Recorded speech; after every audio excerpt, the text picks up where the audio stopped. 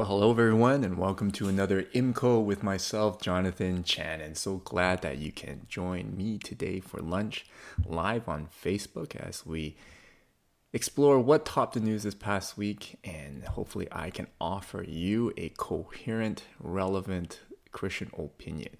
My Christian opinion, hence it's entitled In My Christian Opinion. So, what topped the news this past week? Well, to summarize, horror. Absolutely horrifying. That's the response that a lot of the news articles headlined in their articles. It was the revelation of the findings of 215 bodies of indigenous school children buried underneath a former indigenous residential school in Kamloops.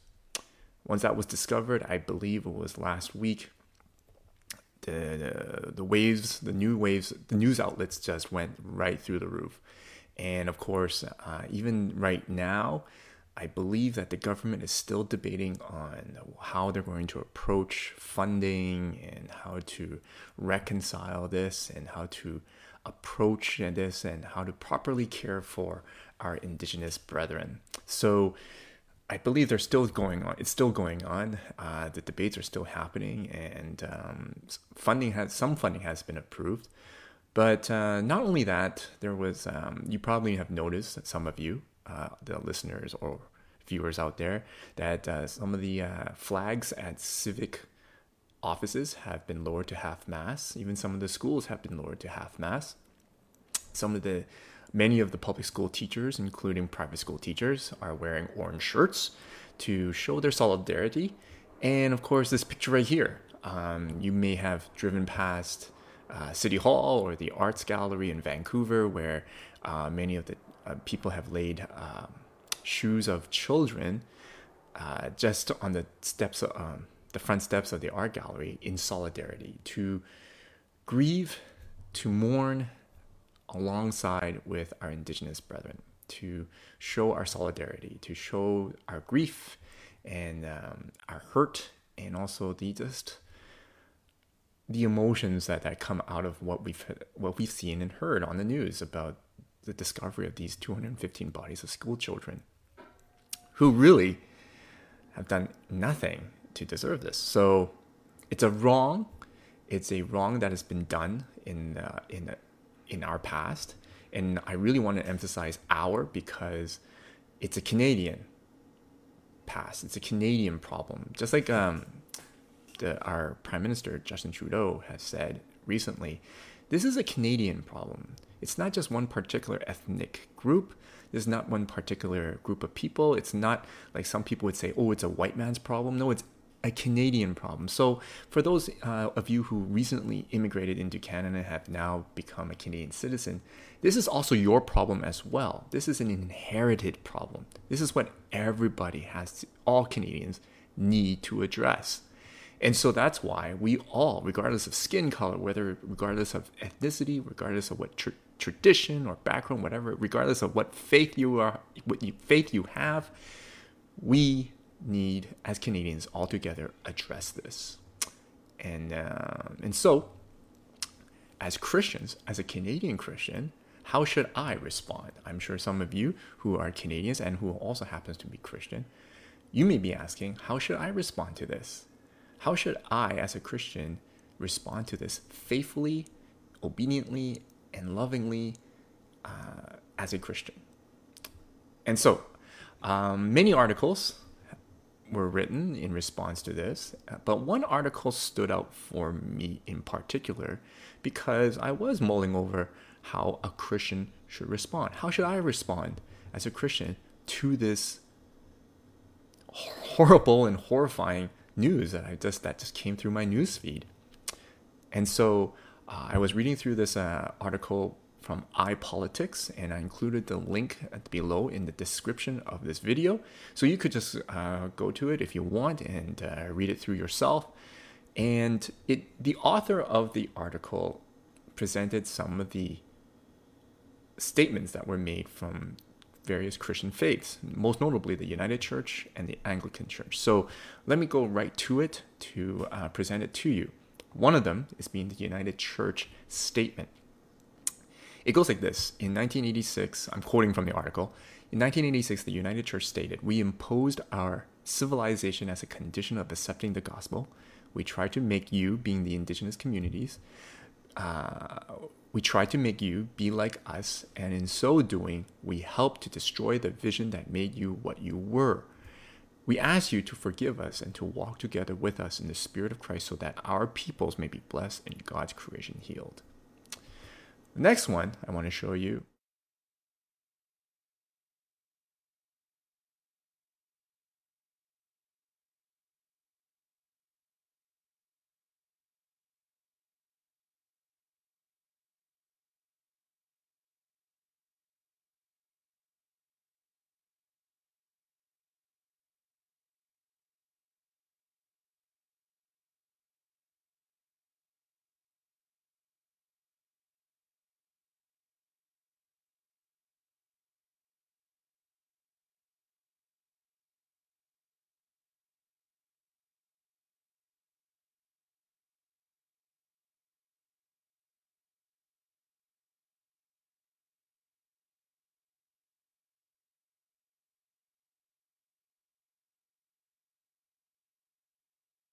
a little bit. It goes like this. The Christian and Missionary Alliance in Canada profoundly grieves the recent revelation of the deaths of 215 Indigenous children in Kamloops, BC. Our heart goes out to their families, their home communities, and to all the First Nations across Canada. The residential school system remains a stain on Canada's history. We acknowledge that our ancestors participated in this injustice, even through their silence and inaction. On behalf of our family of churches, I sincerely apologize for the sins of our ancestors and failure to protect these innocent children.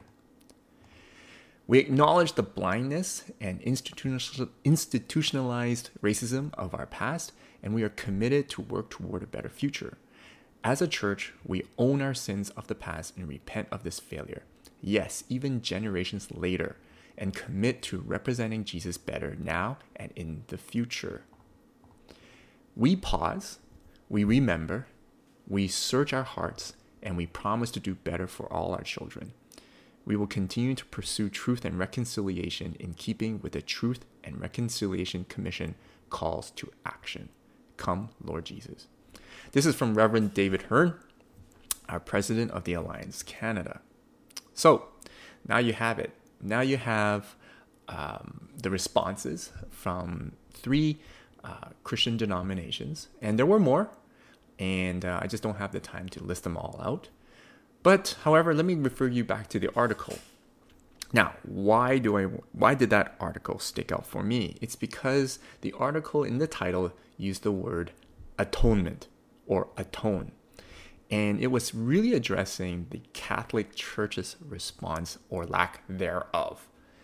And just an FYI, after that article, the bishops across Canada actually voted to form a statement that is much more sympathetic, much more empathetic, and much more substantial to fulfill a substantial apology.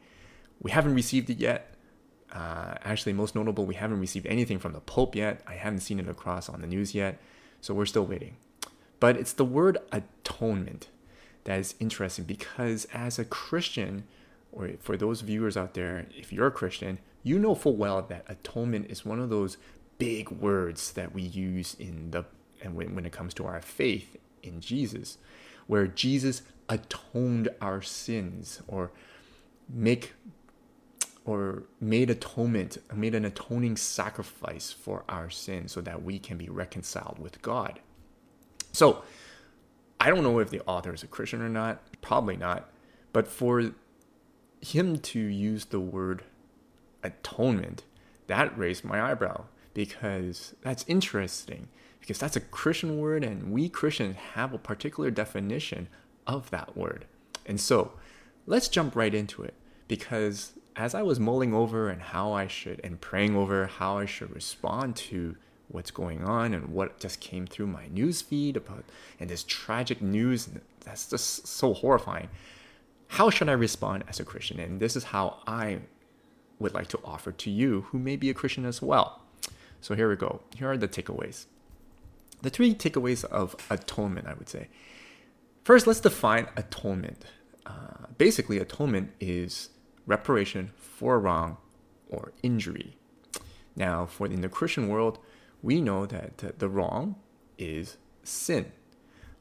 The rejection, humanity's rejection of God, humanity's rejection of the covenant, humanity's rejection of, not just rejection, the breaking of the promise of the covenant made to God. And so that was the big wrong of humanity. Now, whether you believe that or not, that's up to you. But that's what the Christian definition is for atonement. So basically, atonement is a reparation for wrong or injury. So what I've learned from here is that for those apologies that were listed, that I just mentioned, that is one of the 94 recommendations of the Truth and Reconciliation Commission offered and recommended to many of our Christian faith communities to do, is that in order to take steps of atonement, of repairing our relationship with our indigenous brethren, that has to be done, a substantial apology. So number 2, which leads me to number 2, the Truth and Reconciliation Commission recommended substantial apology. Out of the 94 recommendations, one of them is a substantial apology. And what does that mean? I'm going to draw from a book called Soul Care by Dr. Rob Reimer, and I highly recommend it to you all. I remember a quote that he mentioned when he wronged his wife, when he did something wrong and it hurt his wife. And I still remember he said this. He goes, "When I said sorry, my wife forgave me. But then I didn't feel that she truly forgave me." And he discovered that the reason was because his apology did not equate the weight of the wrong. So therefore, her forgiveness did not equate to the weight of the apology. Did that make sense to you? That his apology was not substantial enough to equal the hurt that he caused to his wife. And therefore, in return, the forgiveness that he received did not equate the weight of the wrong, but equated the weight of his apology. You gave me 50%, I'll give you 50% forgiveness. You follow? And so for me, when I read and interpret and try to practically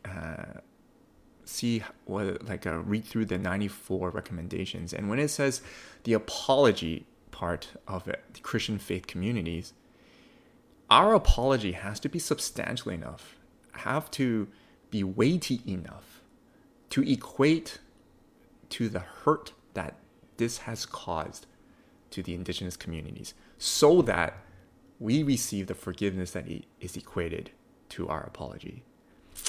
And because it's no good to just offer 50% apology, because you will only get 50% of the forgiveness. There will be no reconciliation for that matter. And so when I looked through some of the apologies, especially the 3, United Church, the Archbishop, and from the Anglican Church and ours of the Alliance Canada, I realized that apology, to me, in my opinion, is substantial to fulfill one of the 94 recommendations. Is substantial because not only did it acknowledge the wrong and took ownership of the wrong, the apology also allowed room for and encouraged us, our faith communities, to learn, listen, and understand.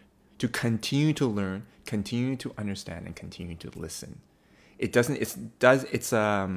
You could say, if you could describe this letter as a participle, it's ongoing.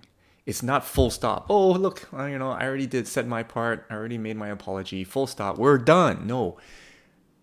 A substantial apology is a promise, a covenant actually, made to the Indigenous communities that we, as a faith community, as Alliance Canada, will continue to work out and continue to learn and understand what has been done, and a continuous effort in caring and loving our Indigenous neighbors. I think that's what makes it a substantial apology. And I believe that just going back to my own president, because I belong there in Alliance Canada, I think my president has done a good job in that apology. Not only did he acknowledge and took ownership of it, he owned it, and on behalf of all of us, he told us we have to own it.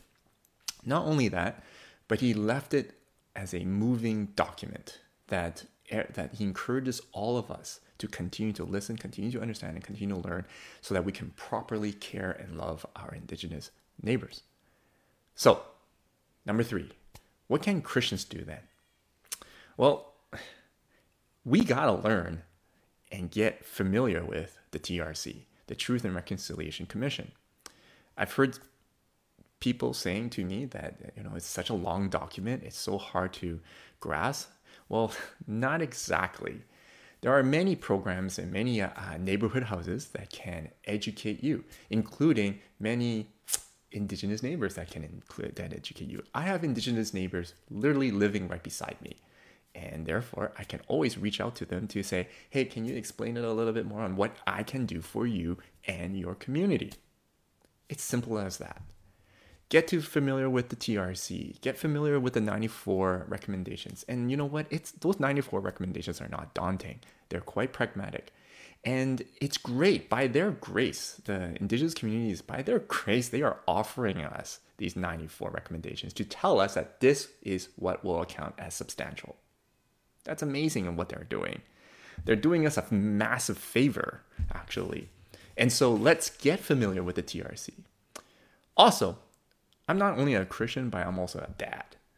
And therefore, for our future generations, especially for my daughter, I too need to educate her on this. I need to bring her up to speed. I need to encourage my school to teach her all the history and even the dark things that we've done, to educate her, to let her know that everything that she has is actually a privilege and not an entitlement.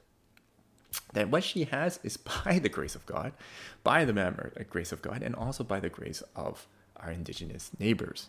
And therefore, she has to learn and respect that as well.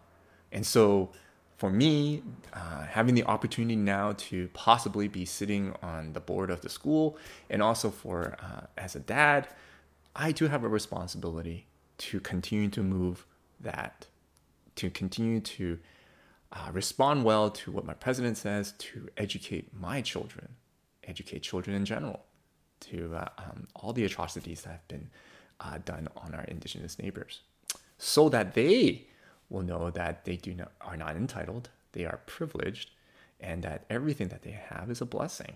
And so by the grace of God and also the provisions of God, but also by the grace of our Indigenous communities. Now, some of you may wonder, okay, throw me a scripture passage then, John, because, hey, this is a Christian opinion. Well, I did offer it you, but for those of you who want that, I just want to give you this one. It's found in 1 John chapter 4, verse 10. In this is love, not that we have loved God, but that he loved us and sent his son to be the propitiation, atonement, you could say, for our sins. Beloved, if God so loved us this way, we also ought to love one another. See, as a Christian, we believe that our sins were so massive that it was impossible to propitiate or to atone. It needed a massive, weighty, substantial atonement or some way solution. And therefore it costed Jesus' life. And that's atonement. That's a substantial atonement. You cannot have reconciliation without substantial atonement. And for myself in my Christian opinion, when it ever comes to apology, when it's this, or whether with regards to other relationships that I have, my apology has to be substantial, meaning it has to equal the weight of the wrong. Because if I only offer 50% of an apology, as Dr. Rob Reimer would say, I will only get 50% forgiveness. And there is no reconciliation in that. All right, that's it from me. I hope you enjoyed this IMCO today. My name is Jonathan Chan. If you have any questions, concerns, opinions, or would like to chime me, feel free to contact me through my website at www.companyofdisciples.com. And you can even learn more about what we do as a business community for other business professionals through that website. But you can use that contact form and contact me if you would like to. So once again, it's www.companyofdisciples.com. Don't worry, I just realized right at the closing screen, the website will be posted up. So till next time, have a blessed week.